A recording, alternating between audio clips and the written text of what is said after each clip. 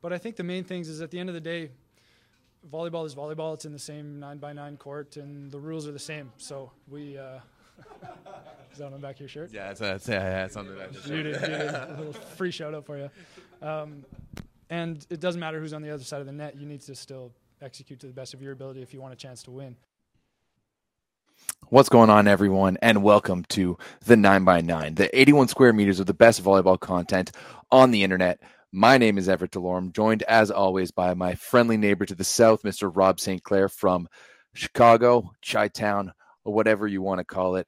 And ladies and gentlemen, we are finally down to the nitty-gritty. The round of 16 at the 2022 FIVB Men's World Volleyball Championships are done, and we are getting ready for the quarterfinals. And Rob, we finally have some upsets. We finally had some banger matches. We've seen some of the best volleyball from this tournament over the course of the past 2 days. We've been waiting for it. We have been waiting for it to get to this point, and we said it on the last show, like the best volleyball in this tournament is yet to come. And that was only 2 days ago, and you're absolutely right. The four matches that we're going to jump into right now were ridiculous. Starting off with, we got to start with the upset of the tournament. Ukraine destroys the Netherlands. They completely destroyed them. 3-0, demolished them. Down. 25-16, 25-19, 25-18. Unbelievable. First and foremost, I do have to give a shout out to myself for calling that one. I meant to clip it out and completely forgot until right this moment. But yeah, actually, Rob, you and I did go 2 for 2 in our hot takes. We went 2 for 2, but yeah, I called I called Ukraine to win this one. And I'll be fully honest, I didn't actually leave it. I just kind of said it because, hey, I was looking for a big one, but man, oh man, did they deliver. They dominated that game in all aspects. It was the biggest kicking of the tournament in a lot of ways. And the Netherlands looked helpless. I was stunned by this. Ukraine had the perfect game plan, and they executed it to perfection the entire time. They were a step ahead of the Netherlands the entire match. Roberto Piazza was clueless. There was nothing he could do to change the momentum. Everett, Ukraine hit 534 as a team. Only 6 errors. 534 as a team. Six errors compared to the Dutch's 19. Like that right there is a massive stat. But then when you look on the next column down where it says blocks, 12 blocks for Ukraine. Oh my goodness, that is just absolutely ridiculous. Incredible. And it wasn't even the Ole Plotnitsky show necessarily. He was good. Let's see, what were his numbers? 10 for 15, 1 error. That's excellent. That's above 50% efficiency. Only 1 ace, no blocks. The blocking came from everywhere. Ilya Kovalov had 4. That's the other outside hitter, like one-on-ones against the air and everything. Yeah, Semeniuk had 3, and there was at certain points that matched where Yuri Semeniuk looked like the better of the Semeniuks.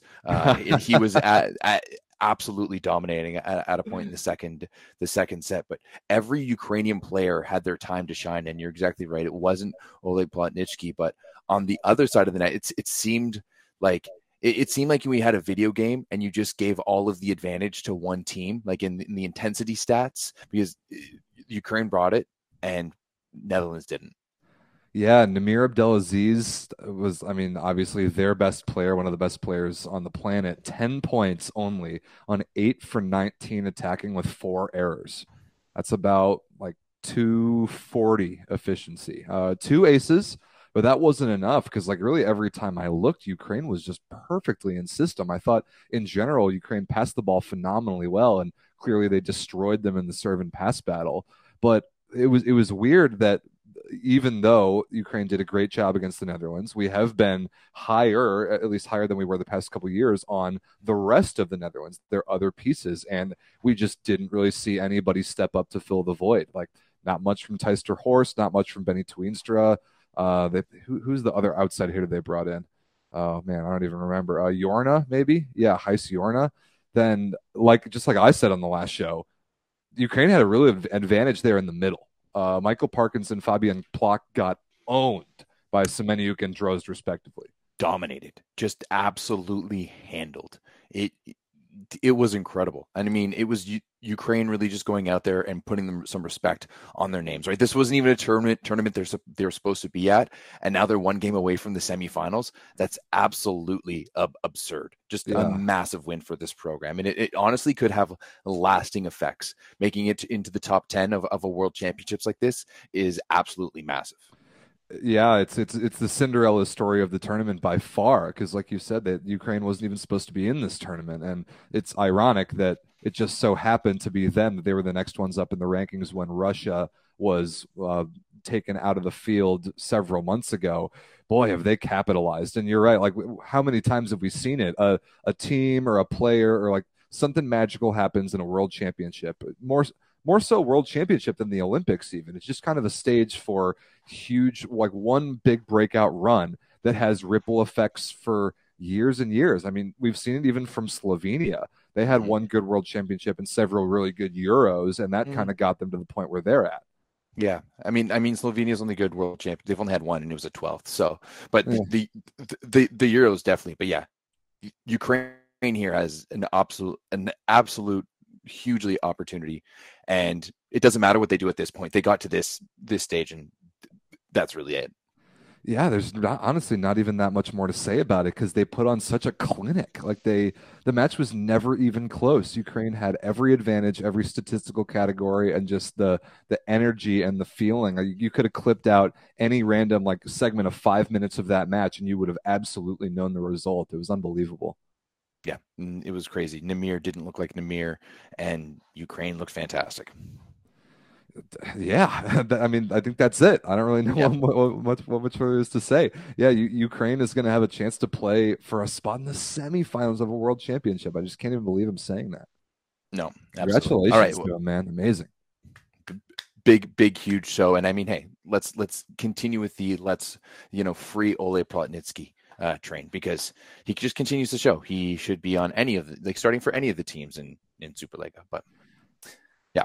All right. Well, moving on to the next big banger. And I mean, Rob, I think this one was possibly the best game of the tournament. Truly, I thought it was an all-time classic. But at the end of the day, France squeezes out a monstrous 5-set win over Japan in what was definitely the best game of the tournament, hands down.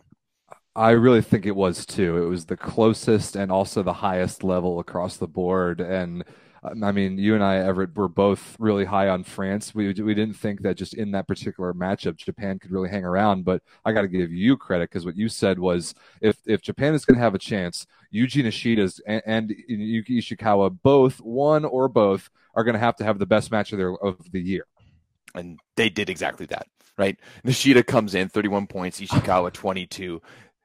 It was ridiculous to see what they did yesterday. Yuji Nishida, dude, I've never seen him play that well, and this is a player that we've laughed at on the show before because of all the attention that he gets and all the hype that he generates and all the comparisons to cartoon characters. And I don't necessarily always think that the praise of his is always warranted. Not this time. Oh, this time it is. This time it is. The kid was automatic. He had 31 points. So joining an elite club of guys who have scored 30 in this tournament. 28 for 40 attacking. 28 for 40 with 5 errors. That's 575 efficiency. 575 against the best team and the best defensive team and one of the best blocking teams in the world, plus 2 blocks and an ace. It was the best I've ever seen Yuji Nishida play, and ever. And he was just automatic, and Japan had legitimate chances to win this match, and without a performance like that, it just couldn't have been possible. No, he was automatic, but he was also automatic in tough situations, right? He was chiseling blocks. He was going high off hands. He was hitting shots that honestly, like I didn't see were open. Some of his line shots down the line were just disgusting.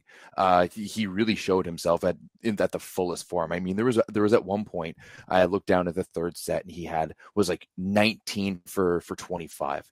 Just absolutely ridiculous. It's like, what is going on here? And I didn't think he could keep up that pace. And I mean, at that point, he was like, what, at 76%, 76% attacking. And he ended the game at 70%, right? Hitting percentage, not efficiency, but still, it was a phenomenal match to watch from him. It was a phenomenal match to watch from Ishikawa. And I've seen some people in the Discord especially being like, oh, France only does like 3% more than they need to win. But I don't think that was the case today. I think that Japan showed up to play and they forced France to the limit. Like, they forced the best out of France, and that France needed to show up and, under tough circumstances as well, with the loss to Kevin Tilly to get it done. But huge credit to go to Japan in this one. Yeah, I mean, we're praising Japan even though they lost the match, but like, seriously, the amount of work and execution and effort and pressure and sustaining of that high level that they had to do to even get the match to that point was really impressive to me. I mean, set scores 25-17 France in the first. Like, when that happened, I'm like, okay, this is going to go exactly how we all thought. But then the response of Japan taking the second 25-21, overtime in the third that France won. Then Japan responded again. And Japan even had a match point in the fifth. I think it was 14-13 or maybe 15-14. And Ishikawa had a serve for the match. And I really thought, like, oh my God, are we really going to see this? And they couldn't quite get it done. France ended up scrambling one in transition. But that was as real of a scare as France has really gotten since they've kind of been on this run. I even felt like the fifth set against Poland in the Olympics last year that they felt more comfortable than they probably did in this fifth set. Yeah, absolutely. That was a fantastic performance from France. And we've also got some people in the chat coming in saying that I think it shows how deep France's bench is with Boyer and Clevenot coming in after the Kevin Tilly injury. And, absolutely. I think definitely Boyer came in and made a difference. Clevenot, I think he had a bit of a tough one coming in. He was targeted a little bit on serve receive. It wasn't up to snuff, but ultimately he did come out with a few good points. But I mean, definitely want to spotlight Engapeth, especially in that fifth set. Rob, we were just talking about it in prepping for the show, but he had two really bad swings in that third set. There was one in transition to kind of earlier on. I think it was like 8-7 or 8-8 or something like that. But they had an opportunity to create a gap, and he came out of the pipe and just phasered it out of bounds. It wasn't even close. And then a few points before that to give Japan either equal or the advantage, he tipped a terrible one right into the tape. So to see Engapeth take that swing for match point, go sharp cross off the block, and was absolutely huge. Yeah, the just utter, pure, unadulterated confidence that man will always have, despite two horrible errors like that, is unique amongst all players in the world. That was a ridiculous play. I mean, when Quentin Jouffroy came in to serve, like on that match point, I thought that it was either going to be ace or error, because he has a pretty vicious hybrid. But he gets credit too, because he actually dug the ball in position 5, like a backup middle blocker service sub that led to that transition play, and Engapeth eventually put it away. His numbers were, Irvin, I'm talking about, his numbers were okay. 15 for 36. That's like 41% kills, but 6 errors, and a couple of them, those key ones in the fifth, like Everett mentioned. But the one that mattered, the one chance in transition that France got, he put it away, and they walk away with it 18-16. Yeah, for sure. I mean, Rob, I think I got to give a shout out to you, because on Sunday you said that in this one you thought Chinyeze was going to have a game, and that's exactly what he did. He went and got 17 points, went 14 for 18, attacking 77% hitting percentage, only 2 errors, added 3 blocks. He was feasting. Chinyeze was feasting, and any chance Guizal had to set him up on a platter, that's exactly what he was doing. Smart volleyball, good execution of an extremely favorable matchup. I mean, Bartholomew Chinyeze, if you haven't learned anything in the last 2 years, he has just like burst the door open and being like clearly a top 5 middle blocker in the world. And 100%. I'd say the only thing really separating him now from the elites is his serving. I think if he starts to become a truly lethal server. He might be the very best in just a couple years, but especially against Japan's middles, who I think have overperformed this tournament. But Chinanyeze, just not only because of his size, raw skill set, but his body contortion and then the routes that he runs with Brizard, there's just some really, really high level stuff going on there, and the drift patterns and the way that they create separation. And Brizard smartly, whenever he could, fed him the ball, and that's what you see. 14 for 18 is just ridiculous. Yeah, his wingspan and his window where he can hit the ball is so big, and Brizard knows that perfectly. And it's almost like he leads him exactly where he needs to every single time. That connection is quickly becoming one of the best in volleyball. Friendly reminder that Chinanyeze is going to go play with Luciano DeCecco at Lube this year. Oh, that's disgusting. How much fun is that going to be? And then Robert Lenny Simone is going to go play with Brizard at Piacenza. So kind of some swapping of some middle relationships there. Oh boy. Okay. That's going to be spicy. Yeah, you brought up the Kevin Tilly injury, and that is a tough break, obviously, for a guy who also got injured earlier this summer. I mean, we were there in Ottawa when he pulled a calf muscle. I mean, you got to feel bad for him because he'd been playing great. He's stuck in there and worked through a lot. And like I said, if Japan was going to have a chance at making France uncomfortable, they were going to have to relentlessly target on the serve that second outside hitter, whoever it was, because you're not going to make Inga Pet uncomfortable. You're not going to make Krebenikov uncomfortable. So you've got to hit great serves, and you've got to ideally put them on whoever that third guy is. And they did. After Tilly got hurt, like Trevor Kleveno just wasn't all that particularly good, and it's kind of allowed Japan to hang around in the match. And the same kind of goes for Jean Patry. Uncharacteristically, not a very good match from him. But again, like you made the point, France's depth. And Boyer came in, who has the tendency to either be great or horrible, and I thought he was very good. I mean, very good is an understatement. Once again, we had three guys hitting 70% in this match. Boyer was 16 for 21 with 3 errors, 17 points overall, right? And you had 3 French guys with 17 points with Chinanyeze, Engapeth, and Boyer. And Boyer did that coming in late as well, right? So just a massive performance there by Antoine Brizard. And, you've got, like, what was Engapeth hitting at? Okay, 41% with 6 errors. I mean, but he's not a middle, and played most of the match. He's getting a lot of garbage over there, but just kind of shows you how good this French team is overall. Yeah, they hung in there with some very, very serious adversity and found a way to manufacture a win out of it. And it's just another kind of notch on their belt of learning experiences of how to win big matches. And again, Japan gets all the credit in the world, because after that first set, I thought this was going to be a 3-0 blowout, and it wasn't. It was one of the more fun matches I've watched in years. And it's a bummer that Japan couldn't quite get enough of a good seed in the first round to see somebody a little easier than France. But despite the loss, I feel like they've got to be hanging their heads pretty high after that. Yeah, absolutely. That was truly an all-time match.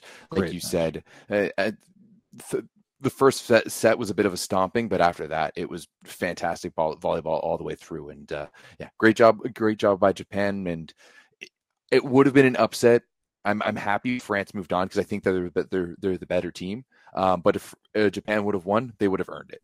Oh yeah, absolutely. Either team who would have gotten just a toe over the line in that fifth set was going to earn it. But sure enough, France, my personal pick to win the tournament, still alive, and we'll talk about their quarterfinal matchup in just a little bit. So Everett, before we move on to the other side of the bracket, no, I don't want to hear Brett Walsh again. I want to hear you tell us about that volleyball.store. That's right, ladies and gentlemen. If you want to support Volleyball Source, you like what we do, maybe send us to some events if you want to look good like me and Rob sometimes. He does look pretty good in that VLA shirt. I have to give him that. But you guys got to head over to thatvolleyball.store. It's the official merch store of Volleyball Source, and of course the 9x9. You can get all your spicy volleyball merch. You get your 9x9 merch. They make volleyball great. Series, plenty of stuff. So make sure to head over to thatvolleyball.store and pick up your merch today. Yep, links in the description. And another thing that the link is in the description is the Volleyball Source Discord. You've got to get in there. It's been exploding the last couple of weeks for this tournament. All the discussion is insane. It's just really fun to have like knowledgeable, excited people from literally all around the world just in one place on the internet, just talking about the matches that are going on. So can't recommend enough that you join that, and you can laugh at our bad takes when we inevitably have them on this show. Mm-hmm. So, Ever, is it time for the other side of the bracket? Let's look at the matches today. I do think so. Today's matches were maybe not as entertaining, but definitely just as spicy, especially that first one, Rob. You called it on last week's, or not last week's show. What show was that? It was 2 shows ago, but I doubled down on it that I thought Argentina was going to beat Serbia. I did Yes. not expect, though, it to be a sweep. That was very surprising. So the 13 seed beats the 4, even though they were really balanced in the world rankings. We knew this match was going to be good, but Argentina, after being extremely shaky in pools and Serbia being untouched in pools, I think you made the point, Everett, that maybe there was a concern about Serbia having not really been challenged just yet. And if they got into a situation where they had a team really punching back at them, were they going to be able to handle that? And I honestly think the answer was no. I think Argentina came out and punched them, and there were late runs in both sets 1 and 2 after Serbia went up early that Argentina played significantly better volleyball. And I mean, sure enough, you look up and then all of a sudden it's 3-0 and Serbia's going home. Yeah, it was, you could tell that Argentina had been struggling, that they had been like knocked down a little bit, and they're ready to show who they were, right? And they had 3 tough 5-setters in pool play, and as you've mentioned before, like including a really uncharacteristic one against Egypt, right? Yeah, and maybe that last one, like you get a scare against Egypt. You go to 5, and with 2 tough losses against the Dutch and Iran, which coincidentally are both out now. So who would have thought that the team to have finished 3rd place in that pool would be the furthest one going? But Argentina just came to play today. They were at another level, and this was peak Argentina, right? And I think that they can handle pressure so well and big game situations so well because this team has such an enormous level of skill. And you've got DeCheco slinging the ball, who doesn't look like he cares half the time anyways, right?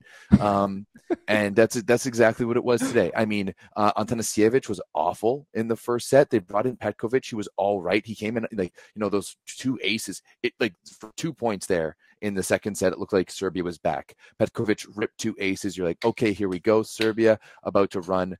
And then they just never did. They just never did. And we've been making the point about Serbia this entire tournament. I mean, they had the easiest pool by far. Their only remote challenge was from Ukraine. But we knew that as deep as they were going to be able to go in this tournament, it was going to depend on the play of Alexander Atanasievich. And the guys in the broadcast made the same point. Dave Rogers and Clayton Lucas saying, we think it's crazy to say, but it's crazy to say that this team's weakness is opposite when Atanasievich is there, but he's just not the player that he used to be anymore. No, definitely not. I mean, it's sad to see, but he did suffer a pretty bad injury and went through that rehab, and it's just right. He's just never been back. I mean, that's why he doesn't play at Perugia anymore. And I mean, I would be very surprised to see him making a run at 2024 and Paris. But I mean, this might be the end of what was a fantastic Serbian dynasty. Because a lot of these players are moving on, and sure, you've got a pretty good young generation, as we saw them in Ottawa, but I don't know if you're going to have the domination, the potential of domination that this team had. Yeah, ever since even like the 2008 Olympics, I think is the very, very beginning of that, because that was the first time I ever saw Marko Petrosyan in play. He was kind of the guy that ushered in this particular generation. You had Daddy Stankovic come and go. You had Srećko Lisinac, who's the man. You had the retirement of Nikola Grbić, and then Nikola Jovovic comes in. You had both Kovacevic brothers. Then Nikola retired, and Uroš is obviously still doing his thing. And Marko Ivovic, I think, won MVP of a World League one of those years.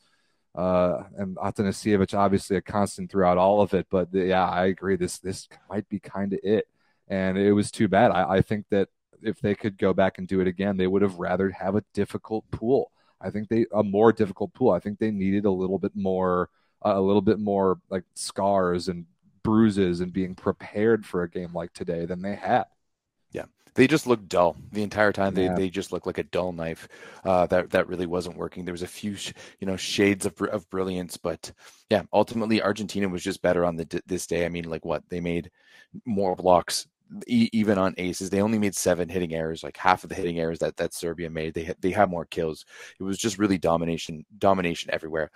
Bruno Lima was fantastic, 14 for 21 with only 2 errors. Like he was in like Tokyo 2021 form in that one.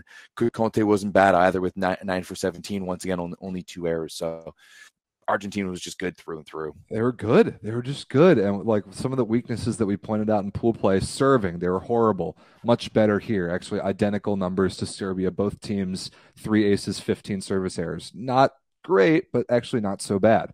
Their second outside hitter position was a concern, and Ezequiel Palacios was healthy enough to play.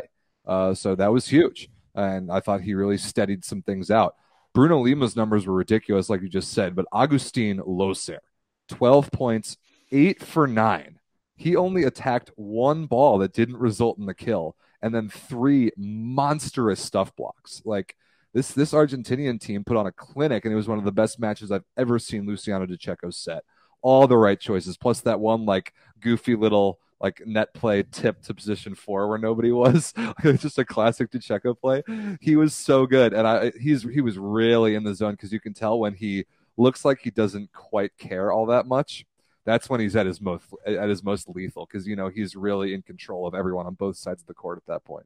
Yeah, that's exactly, like, he's just kind of zoning out on everything going around him and working like a chess master and just setting fluffy pillows for everyone in there. I mean, hey, we've just talked about Cheneyeze being a legitimate top guy in the world. I think we need to start bringing in Agustin Loser into that conversation as well. The way he plays for Argentina is absolutely massive, and it's fantastic just off the heels of Sebastian Solé retiring from the Argentinian national team to become Italian naturalized, so he can help out Perugia even more in the Italian league. But Agustin Loser has been consistently the best Argentinian player all summer long. I completely agree. He has been the best Argentinian player all summer, and he's going to go to Milano in Italy for the first time. And I'm interested to see that, because he's not going to have nearly the caliber of setter of Diceco, because just like we were talking about with Cheneyeze and Brizard, the stuff that Loser and Diceco are doing in terms of like these crazy drift patterns and jumping sideways and forcing opposing middle blockers to not only commit on timing, but also commit on spacing, is just impossible to stop. You have to make such a ridiculous read as an opposing middle blocker and sell out completely to guess the right direction to even have a chance of touching the ball. And it's just too much of a risk. And when you have Diceco, who can set those sorts of things from a wider range of passed balls, Argentina's really, really scary when they can do stuff like that. And sure enough, I mean, we've got a couple really good points in the chat I want to address. One, Argentina jumped 2 full spots in the world rankings from this match. Wow. Which is nuts. I didn't see that. They were 10th, and they jumped over Iran and Slovenia, and they're all the way up to 8th, because the 3-0 win over the 11th ranked team in the world got them 11 points. They're actually tied with Japan right now, so they almost actually jumped even further. And then the other thing is, like you were saying, Everett, it needed 5 sets to beat Egypt in pool play, and now they're in the quarterfinals of the World Championship. Yeah, just huge. I mean, getting that 3-0 against Serbia is even more so good for the points, But man, Argentina, I think they're a team to me that's always dangerous. Trust me, as a Canadian fan, I know this. They've broken my heart on more than one occasion. But yeah, Argentina, full credit to them on this day. And I mean, hey, once they're in the quarterfinals, anything can happen, right? Yeah, it's a what have you done for me lately kind of tournament. Pool play definitely in the rearview mirror for him now. 100%. All right. Well, Rob, let's move on to the next match to talk about Argentina's opponent in the quarterfinals. And this one, another 3-0. Bit of a different story there, with Brazil just dominating. I was kind of expecting a little bit more from Iran in this one, but they could just never get it going. And Brazil continues to prove both of us wrong and are looking pretty good in this World Champs. Cachopa, dude. Cachopa. What a difference. Just such a huge difference in just the entire feel around this Brazilian team with Cachopa at the setter position. And they didn't even have Lucarelli today. If there was an opportunity for Iran to win this match, this was it. We were talking about Brazil's lack of depth past their starting 7. And they didn't have Lucarelli due to some minor injury. I think he's maybe 50-50 that'll play in the quarterfinal in a couple days. But without him on the floor, I thought that Iran really had an opportunity, and they just did not take advantage. 25-17 in the first set, then 25-22, 25-23 the rest of the way. They had, they subbed out 3 of their starters. They subbed out Amin at opposite. They subbed out Vadi at setter, and they subbed out Manavi at outside hitter. They just did not have it. No. No one looked good for them. They weren't rolling. It's crazy to me to think about the Iranian team that we saw at VNL and kind of being like, where did they go? Where did Amin go? I mean, we were all so high on him, and he was kind of a footnote in this World Championships for Iran the entire time. Could never really get going. And it really showed that the only really guy they have is Abadapur. Yeah, Badapur, he was okay today. I mean, we talked about on the last show, he was going to have to be phenomenal, as he has been for most of the tournament. 8 points on 8 for 18 attacking with 4 errors. It's about 20% efficiency. Probably not going to be good enough considering Amin hit 0, 2 for 10 with 2 errors. That's definitely not going to do it. And this is one of the weirder score sheets I've ever seen, Everett, because if you look at the leading scores, you've got the 2 teams combined. You've got 3 guys at 7 points. You've got 6 guys at 8 points, and then above them all, 20 from Yoandi Leal, like 20 out of nowhere. And like Wallace wasn't good. Wallace 7 kills, 7 errors, 0% efficiency. They didn't have Lucarelli, so Rodriguinho had to play. The middles were fine. Lucao and Flavio both with 8 points, but Leal dropped 20 on 19 for 30 and 50% efficiency. I mean, hey, he had 8 points alone in the third set, right? He scored as many points in one set than everyone did, and all along. And I mean, that was also the set that Iran looked pretty good. Like they held the lead a couple of times. I thought they were actually going to make it a little bit interesting. I was hoping they would, right? Yeah, that's kind of what I wanted to see. But they never got that momentum that Iran needs, and that's one thing that's definitely necessary within the Iranian game, is that they need that momentum. They need that passion to continue going, and the flame was just never lit, or it wasn't lit light enough, and Iran is going home. Yeah, Iran's going home. I mean, I don't know. I don't think they were ever really going to beat Brazil. I don't think they have the level of team volleyball IQ yet. I just don't think they have it yet. Brazil's a kind of a tricky team to scout and execute against, even though we've known who they are throughout the last several years. But the setting difference was drastically different between the way that Fernando Kraling, is nicknamed Cachopa, distributes that Brazilian offense now, even in his like third or fourth match as the true starter, versus the 2 Iranian setters we saw, both Vadi and, see, what's the backup's name? Javad, wears 24. Just not good enough. Just not that good of a high level offense, especially for a good blocking team like Brazil. Iran just didn't have it. No, they didn't at all. And I mean, you talk about Cachopa, and he clearly understands the flow of the game. Right. You can tell he just feels it. Like, he's one of those guys. He's a feel player. He's a feel setter. He's like the Checo. He can feel the game. And you can just tell it. Like, he was just spreading that offense so nicely in sets 1 and 2. And here's one for you. Here's one for you. Yep. Wallace, Flavio, whatever. And then in the third set, it's like Leal wants it. He's hot. Let's go. And Cachopa is making all the difference. And I mean, who knew that as we were watching Brazil die and wilt away, it was really just Bruno dying and wilting away. I do got to give Bruno credit though, man, because as this kind of transition was starting to happen, as Brazil looked terrible in those first 2 sets against Cuba on day 1 of the tournament, and Bruno got subbed out, and then Cachopa came in and completely turned things around the rest of the way. I was really wondering how Bruno was going to handle that.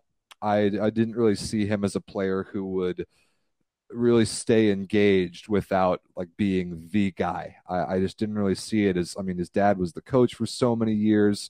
It was his team for so long. I wasn't sure if he was going to really still be that much of a team player once the team wasn't his anymore. But to his huge credit, he was. Every time they showed him on the bench, he was animated, he was engaged, and then sure enough, he gets his moment very, very late. He comes in the 6-2 and rips an ace right on the end line to win the match. It was very impressive. Same kind of thing that Benjamin Toniutti is going through right now for France, as Brizard becomes clearly the guy to set that team. I was curious to see how Bruno would adapt to that, and was impressed with his demeanor, but also obviously the match stealing point. Yeah, 100%. Like that was classic Bruno come in. It's just all about his mental fortitude. You can tell he's just got it mentally still. Maybe it's just not there physically. Maybe he can't feel the game as he used to, but he can still serve a damn ball. And that's exactly what he did to close this one out in classic style. And you could see how stoked the rest of that Brazilian team was for him when he made that move, how ready they were, and how, you know what, every time they do these post-game interviews with Cachopa, I'm just more and more impressed. And I'm going to say kid, but I know he's not that much of a kid. Like he's like what, like 23 or something like that.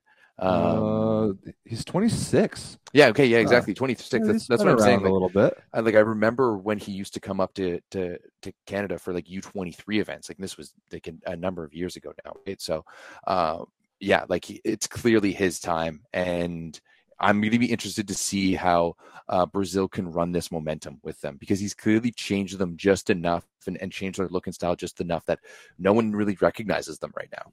And there's, as we've seen throughout the last year, this year for sure, in the last couple of years, there's an advantage to that. If there's not quite as much film on you as a team yet, you can really take that and run with it and perhaps overperform with it. So, but as you can see there on the bracket, their next opponent is the team that knows them better than anyone else in the world. They're fierce, arch, bitter South American rivals, and I'm definitely stoked for that quarterfinal matchup. Yeah, that's going to be a big one. But before we get to the previews, is there anything else we want to chat about this game? No, I think that's it for the games from the last 2 days. All right. Well, then before we get into the previews, we actually have a very exciting announcement here on Volleyball Source. So we have now activated the membership portion of YouTube. So now you can become a member of the Volleyball Source YouTube. I believe it's $4.99 American per month to be a member for Volleyball Source. Right now, it's pretty bare bones and limited, because I got it going today about an hour before the show. But once you subscribe, you're going to get a little badge. I'm excited to announce that the badge levels are appropriately named the thanks for participating, ultra, super, mega, and hyper levels. So you got to stick around long enough to be able to get your appropriate badge. So I'm expecting to see a bunch of cookies in the chat pretty soon, because that's the first level. So everyone gets a cookie, and thank you for participating here at Volleyball Source. Of course, we're also going to be adding some emojis, some of the best emojis from the Discord into chat. I think we can add about 9 of them, so that's going to be pretty exciting. And then, of course, with the membership, a little bit further down the line, it's going to give you access to exclusive live streams, first viewing on different content, and of course some other exclusive content. So make sure, if you want to support us another way, you can go on to our YouTube, join the membership, get that cookie badge emoji, and we thank you for watching us and supporting us. Absolutely. So just to explain that a little bit further, there's a subscribe button, the big red subscribe button that you should have already pressed. That is free. That costs you nothing. You just get updates from our channel at that point. You see it in your list of subscriptions when we go live or when we have videos that come out. That's free. That's just like every other YouTube channel. But next to that button is a button that says join. And it's in my experience, because the VLA does this all the time, we really use YouTube memberships a lot. It's a lot easier to access on desktop than it is on mobile. So we'll try and help you out with that. But if you happen to be on desktop, you should see a button that says join. You can click that and see the options of the memberships and the levels of the Cuban Spike tier list and the things that you'll be able to get from that. So we're excited that YouTube has just granted us that permission today, and to build it out with a lot of content in the future to make it worth it for you guys. So if you like what we do, want to support us, pick up a thanks for participating tier membership here on the YouTube channel, and you can only go up from there. Yeah, exactly. And the only way to get away from the cookie badge and work your way up, I believe the second one is the boxing glove. You got to resubscribe. And also, let's do a quick shout out. If you're watching this and like this, just give this a nice little like. If you don't want to, if you're not willing to spend your hard-earned dollars, which is completely understood. Like, the world is wonky right now. Some of you may not have a lot of money. Some of you may be students. Just give us a quick like, give us a quick like on this video, give us a quick subscribe, and keep watching. Another thing that really helps our videos reach more people, because there's a bunch of you in the YouTube chat that are awesome. Just getting in with some discussions. After the video's over, if you go back and leave like more generic comments on the video, like not in the YouTube live chat, that helps the algorithm a lot. That makes our video appear to more people that don't already subscribe to Volleyball Source. So that would help if once the video is over, or if you watch it after the fact, leave us a comment below. That'd be cool. Yeah. Awesome. All right. Well, enough harping you guys to help us out. Let's get back and let's talk about some of these quarterfinal matchups, Rob, and let's preview some of them, because this is when things are about to get really spicy. We have some banger quarterfinal matchups, a lot of stories going on here. So where do you want to start? What do you want to talk about first? Let's start with the calendar, and the first one that we're going to see, and that's on the right side of the bracket here in Ljubljana, Slovenia, 11:30 a.m. Eastern tomorrow. That's Wednesday, September 7th. We get a VNL semifinal rematch between Italy and France in that kind of bottom right corner of the bracket. And we've been saying the whole time, Everett, there's going to be one, and then in another quarterfinal, two very, very good teams that are going to be out in the round of 8. And so one of France and Italy is going to move on, and one of them's going home. So this is a very spicy quarterfinal match, and it's the first one we're going to see tomorrow morning. So let's start with that. Yeah, I mean, this one is absolutely massive. You get the defending VNL and Olympic champs against the defending European champs. Also a rematch of the semifinals of the VNL. I mean, 2 of these matches in the quarterfinals are rematches of the VNL semifinals. And we all remember how that one, France absolutely slapped up Italy on a way to a 3-donging. So I don't really know what to expect in this one. I don't think it's going to go 3-0 for France anymore as easily as they did with the VNL, but I am giving advantage to the French team in this one. I am too. I think that one of the reasons why Japan had a pretty good amount of success against France just the other day was that they served the ball great. And that's something that Italy has not been doing this tournament. We talked about Italy's block being a huge advantage for them. But I think the French offense and the French attackers and the experience that they have against one another negates that blocking advantage just a little bit. But serving travels. If you can serve great, that is an advantage in every matchup against anybody, anywhere. And I really think that France has a serious advantage in both serving and serve reception. Yeah, I also think France just went through a serious scare. You know, they did. Like quite the opposite to Serbia. Like they've been pushed. Like they just got pushed to the brink, and they saw the edge, and they were able to fight back from it and push away from it. And I think they're going to dial in on this one. Hopefully, there are not too many trips to the club between now and then, and they just get ready to play Italy, because it's going to be an all-time banger. I think this is going to be another fantastic match. If Italy can bring their A game, if Latvia's blocking the way he did in the first match, or in some of these matches, if the middles are playing the way they are. What I really, really want to see though from Italy is I want to see a good game from Micheletto. Right, yes. I need to see some classic Trentino Micheletto making shots, looking confident, right? It's just, he seems to have lost a little bit of confidence, and I need to see that back from him. Yeah, Italy just needs the guy. They need a guy with that level of confidence that wants to have the ball in huge moments to score points against well-formed block, against unbelievable defenders. Like, Italy needs that. I think they've been missing that this tournament. If they can pass the ball, great. Okay, cool. You let Gianelli do his thing, but either Micheletto or Romano, like, somebody's got to have some high ball scoring ability on this team, especially in this matchup. And I think it's just got to be Micheletto. I think this is his time to elevate his game from what we've seen this summer so far. 100%. I think it's time for a bit of a statement game from Micheletto. Yeah. If he really wants to build himself into one of the upper echelon players of this game, he needs to find a big match in this time. And I mean, he did have such a big game year last year. Maybe this is a bit of his sophomore slump, but for Italy to go any further in this tournament, they need Micheletto to be the unicorn that he is. He is the unicorn, and yeah, they're going to need him. I mean, all these French guys, almost all of them play in Italy. They know the Italian guys. They know the system. And again, they absolutely mopped the floor with Italy in the semifinals of VNL just about a month ago. So I've got France in this matchup. I'll say 3-1. Yeah, I like that too. I like 3-1 as 3-1 as well. I can't see Italy getting three donged again, but I can't see this going to five either. Yeah, I do think that France, having just been scared by Japan, is going to wake them up just a little bit more in a way that the rest of the world definitely does not want to see, and it starts with beating Italy. Yep, absolutely.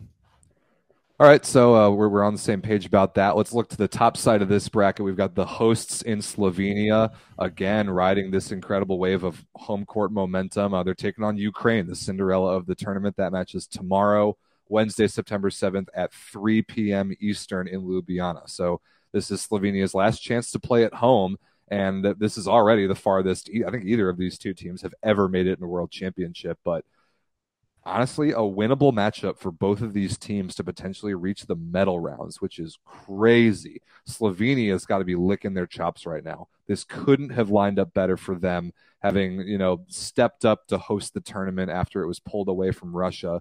They pulled that off, and their team is really taking advantage. Now they could seriously be looking at a medal. Yeah, 100%. I mean, for Slovenia, as I said before, their best result ever was the last go around back in 2018. That was a 12th, so they've already massively improved on that. And I mean, for Ukraine, there's only one time that they've ever qualified for the World Championships. That was 1998 in Japan, and they finished 10th there. So another huge improvement for Ukraine in this one. And you know what? As much as I'd like to see the Cinderella story continue for Ukraine, they get the last minute slot in, they get out of their pool, they upset Netherlands. I just don't see that happening against a very good, a very veteran Slovenian team that's on their last final fairy tale run in their last match potentially at home in Ljubljana, right? Like everything about the momentum says to me Slovenia is going to take this. Everything on paper says to me that Slovenia is going to take this, and my heart tells me Slovenia is going to take it as well. So I can't help but put back the home team in this one. I think if this match were being played anywhere else, I would honestly pick Ukraine for the magic and the Cinderella run and the momentum, 100%. but I Absolutely. can't overstate how much of a home court advantage there is in this tournament. We've seen the crowds. The home crowds in Ljubljana, as Slovenia has played matches, have been unbelievable. 11,000 strong. And like you said, this is their last, guaranteed whether they win or lose, this is their last match at home because the Final Four is all being played in Poland. And there's a very good chance this is the last real run with this core of players who have just put Slovenia on the map these last 5 or 6 or 8 years. This might be the last meaningful match they'll ever play on home soil. Couldn't be a bigger deal. And with all the stakes on the line, I can't pick against Slovenia. I think Klemen Chabel is going to be terrific. I think the experience of that team, and I think Jan Kozamarinek and Alan Pajenk match up much better in the middle against Ukraine than the Netherlands did. I've got them. I'll pick that one 3-1 as well for Slovenia. Right, as good as the Dutch have been, and yeah, they made it to the final 8 at the VNL. This is a Slovenian team that has 2 or 3 silver medals from the past 4 European championships. This is a team that has done deep runs in the VNL. This is a team that has other players than just one superstar that play in some of the top leagues in the world, right? So this Slovenian team is ready to go. They've refound their mojo. Getting rid of Lebedew did something to them. Cretu with a collar popped has got the magic going. Maybe he's got Cretu's secret stuff, just like Space Jam to give the guys. But these guys have got the juice, just like corn, and they're ready to go. I expect them to get the 3-0 win at home. Oh my God, not a reference I was expecting to hear, but one that I'm happy I snuck that one in. That honestly, that just came to me on the spot, and I had to go with it. I couldn't. It's corn. I couldn't help myself. I'm sorry. That was great. My fiance is gonna love that you made that joke later. Yeah, I think we're both on the same page so far. I would love to see Ukraine pull off a miracle, but I think Plotnitsky's gonna have to have the match of his life, and the Magic's just got to run out somewhere. And even this Cinderella run, I don't think can compete with 11,000 fans. No, definitely not. All right, so let's check out the other side of the bracket. Well, one more time. Those 2 matches, so France versus Italy and Slovenia versus Ukraine going down tomorrow. The following day on Thursday, Everett, is the match of the tournament. I'm calling it right now. It's the match of the tournament.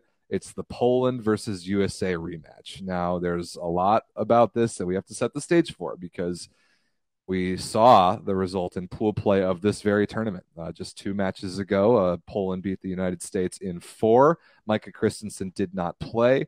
There was a lot surrounding, like, the circumstances of the pool. Was it even worth it for Poland to go out and try to win? They did. Now they get a rejuvenated, healthier, full-force, rested United States team in the round of 8, who, by the way, destroyed them 3-0 in the VNL semifinals. And now the situation is different for Poland. This is exactly the point in the tournament where they have struggled since the last major tournament that they won, which is this very World Championship 4 years ago. I hope, obviously, being a gigantic American fan, but I actually think that this will be significantly more competitive than last time, and the United States has a very legitimate chance to win this match. I do too. I really do too, especially the way that Micah Christensen has looked in that last match. He's back. He's ready to go. If the USA can get Matt Anderson going, I think they have a legitimate shot at winning this match. Right? He has been the big question mark for so far. Aaron Russell, TJ DeFalco have been lights out. The middles down the middle have been phenomenal. Soji has been consistently one of the best players on the court. It's really Matt Anderson has to show up. Also, too, history is on USA's side here, right? Just if you look back just at the VNL, Poland beat them 3-1 in the intercontinental round. USA returned the favor 3-0 in the semifinals, right? This time you had Poland take down USA in the group stage. Now it's time for USA's revenge in the quarterfinals, but it's not going to come easy. I think this one is going to be tooth and nail. This isn't going to be the one that the absolute, astonishing 3-dong that we saw in the VNL semifinals. I think this one is going to go 5-dong if there I may, go. and go all the way to the go all the way to the limit, because how can it not? Right? How can it not? How can it not? Like, please, guys, just do the volleyball world a favor and make this an absolute banger of a match. Like, that's all I ask of you. I honestly think that it will, and I completely agree that Matt Anderson is the key player. He's going to have to be great. We need that right side scoring presence. We need a little high ball scoring ability, and we need his serve. The last time we played Poland, we could not put enough pressure on them from the baseline. We need that desperately. We need, Anderson, DeFalco, Russell, Smith, like 4 dangerous jump spin servers. We need 3 of them to have great days, and then Christensen and probably Jendrik to place the ball in the right places. We cannot let Poland be so automatic from the service line as they are passing the ball and on their offense as they were in the pool play phase. And that's something that I think we did really well when we beat them in VNL in the finals or in the semis earlier this summer. Is we forced Marcin Janusz into having a bad match because we put just enough service pressure on Poland. That's the recipe, and we just have to hope that mental block that they still have of winning major tournaments is still there, and we can take advantage of it. Ooh, I don't know if it's a good strategy to hope that the other team is having that mental block, because right. I don't know if we've got to put pressure on them so that 100%. they feel that pressure. And there's a huge level of execution that's required there. Poland's not going to give the game away to us for free, but no, if we especially show up in front of 10,000 plus rabid fans. But if we show up, we play the matchup correctly. We do what we learned worked against them earlier this summer. That then brings the doubt into Poland's mind that I think can kill them from the inside. But we've got to get them to that point. Do you think that the experience Janusz has had, do you think as this becomes more and more team, he's less and less likely to make those kind of mistakes and set a better game even under pressure? It's not about his decision making quite as much. I just think that the moment gets a little too big, and it kind of reminds me of Alexander Budko, the old Russian setter, like for Zenit Kazan, and he played for Russia for a couple of years there, where he would kind of go on autopilot. He would not really think. He would just see the ball coming to him and just fling it out somewhere, and that was kind of it. And that puts ceilings on teams that Budko was on, and I think that's kind of what we saw Janusz play and the VNL semi-match that we beat him so cleanly. And Micah Christensen thinks about the game and feels the game and flows the game and makes high degree of difficulty plays in a way that Janusz right now can't. And so if we put that pressure on him, it's not that he's going to lose Poland the game. It's that he's going to make Poland's offense predictable.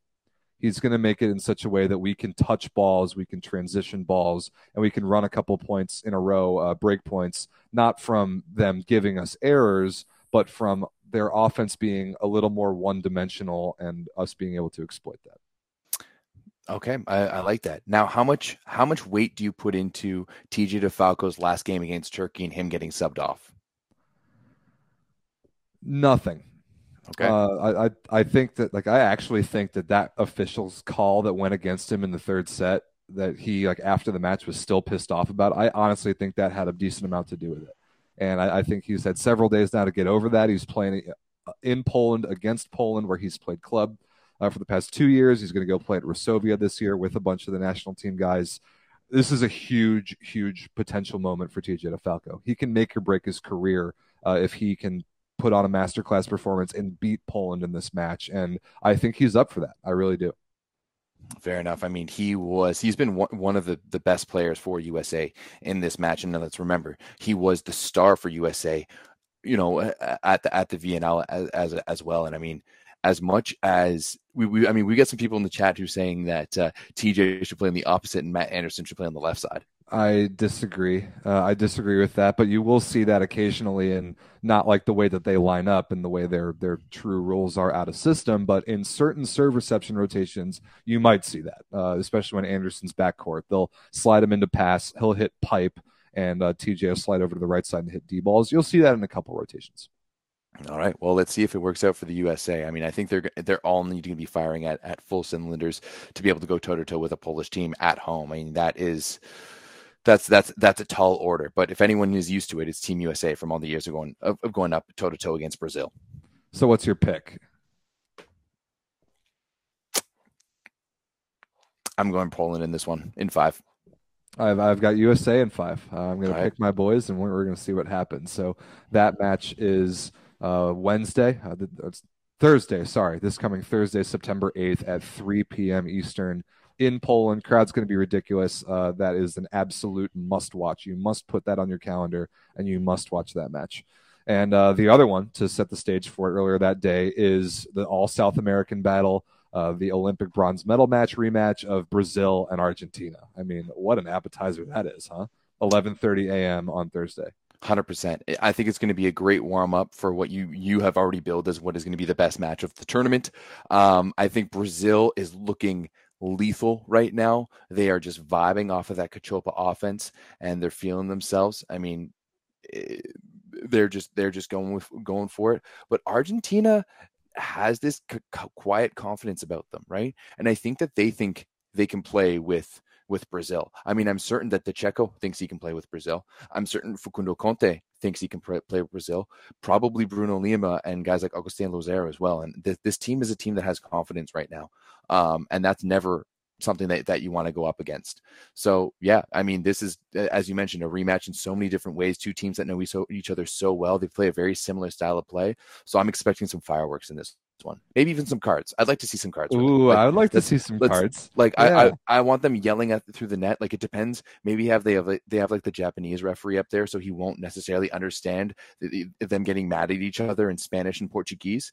But yeah, like I want some fire in this one. Like, I want this to be a good one. I think you're going to get it. I mean, I don't know if these two teams played in VNL or not. They might not have, but if they did, it wasn't significant. And the last time that they played significantly was the greatest match in Argentina volleyball history, beating Brazil in 5 to win an Olympic medal. I mean, you can't get much better than that for a team that's kind of always felt like the little brother in the South American region. So that sets up for fire right here. And I mean, we talked about it when we talked about Argentina's win today.